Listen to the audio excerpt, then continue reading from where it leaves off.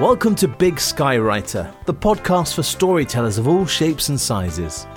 Whether you write novels, teach classes, or just tell your friends what you did last weekend, if you're a storyteller, this podcast is for you. Here's the host of Big Skywriter, Clint Morey. I'd like us to take a trip back in time, about 160 years ago. It would be a warm and humid day.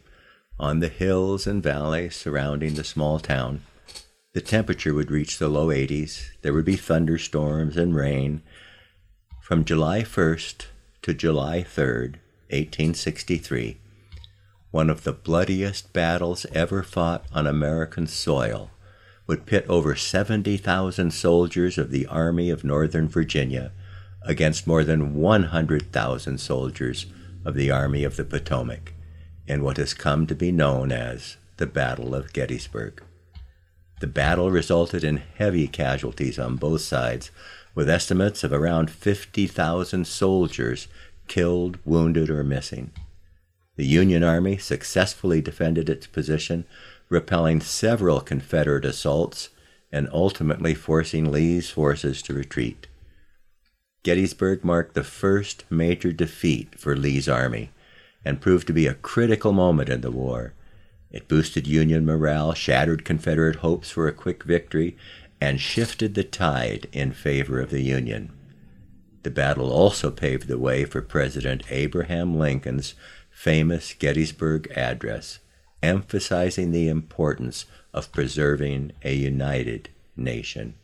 A little over 4 months after the battle, the Soldiers' National Cemetery was dedicated in Gettysburg, and one of the speakers on that occasion was President Abraham Lincoln.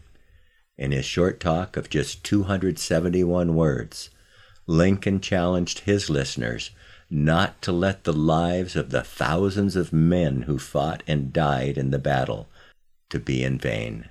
7 years ago, our fathers brought forth on this continent a new nation conceived in liberty and dedicated to the proposition that all men are created equal.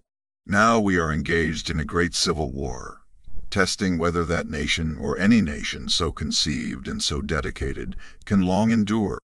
We are met on a great battlefield of that war. We have come to dedicate a portion of that field as a final resting place for those who here gave their lives that that nation might live. It is altogether fitting and proper that we should do this. But in a larger sense, we cannot dedicate. We cannot consecrate. We cannot hallow this ground. The brave men, living and dead, who struggled here, have consecrated it, far above our poor power to add or detract. The world will little note nor long remember what we say here, but it can never forget what they did here. It is for us, the living, rather, to be dedicated here to the unfinished work which they who fought here have thus far so nobly advanced. It is rather for us to be here dedicated to the great task remaining before us, that from these honored dead we take increased devotion to that cause for which they gave the last full measure of devotion. That we here highly resolve that these dead shall not have died in vain, that this nation, under God, shall have a new birth of freedom, and that government of the people, by the people, for the people, shall not perish from the earth. We now live in a time where we are the ones who will decide if those who have fought and died before us will have died in vain. We will be the ones to see if this nation, which was conceived in liberty and dedicated to the proposition that all men are created equal, will perish from the earth.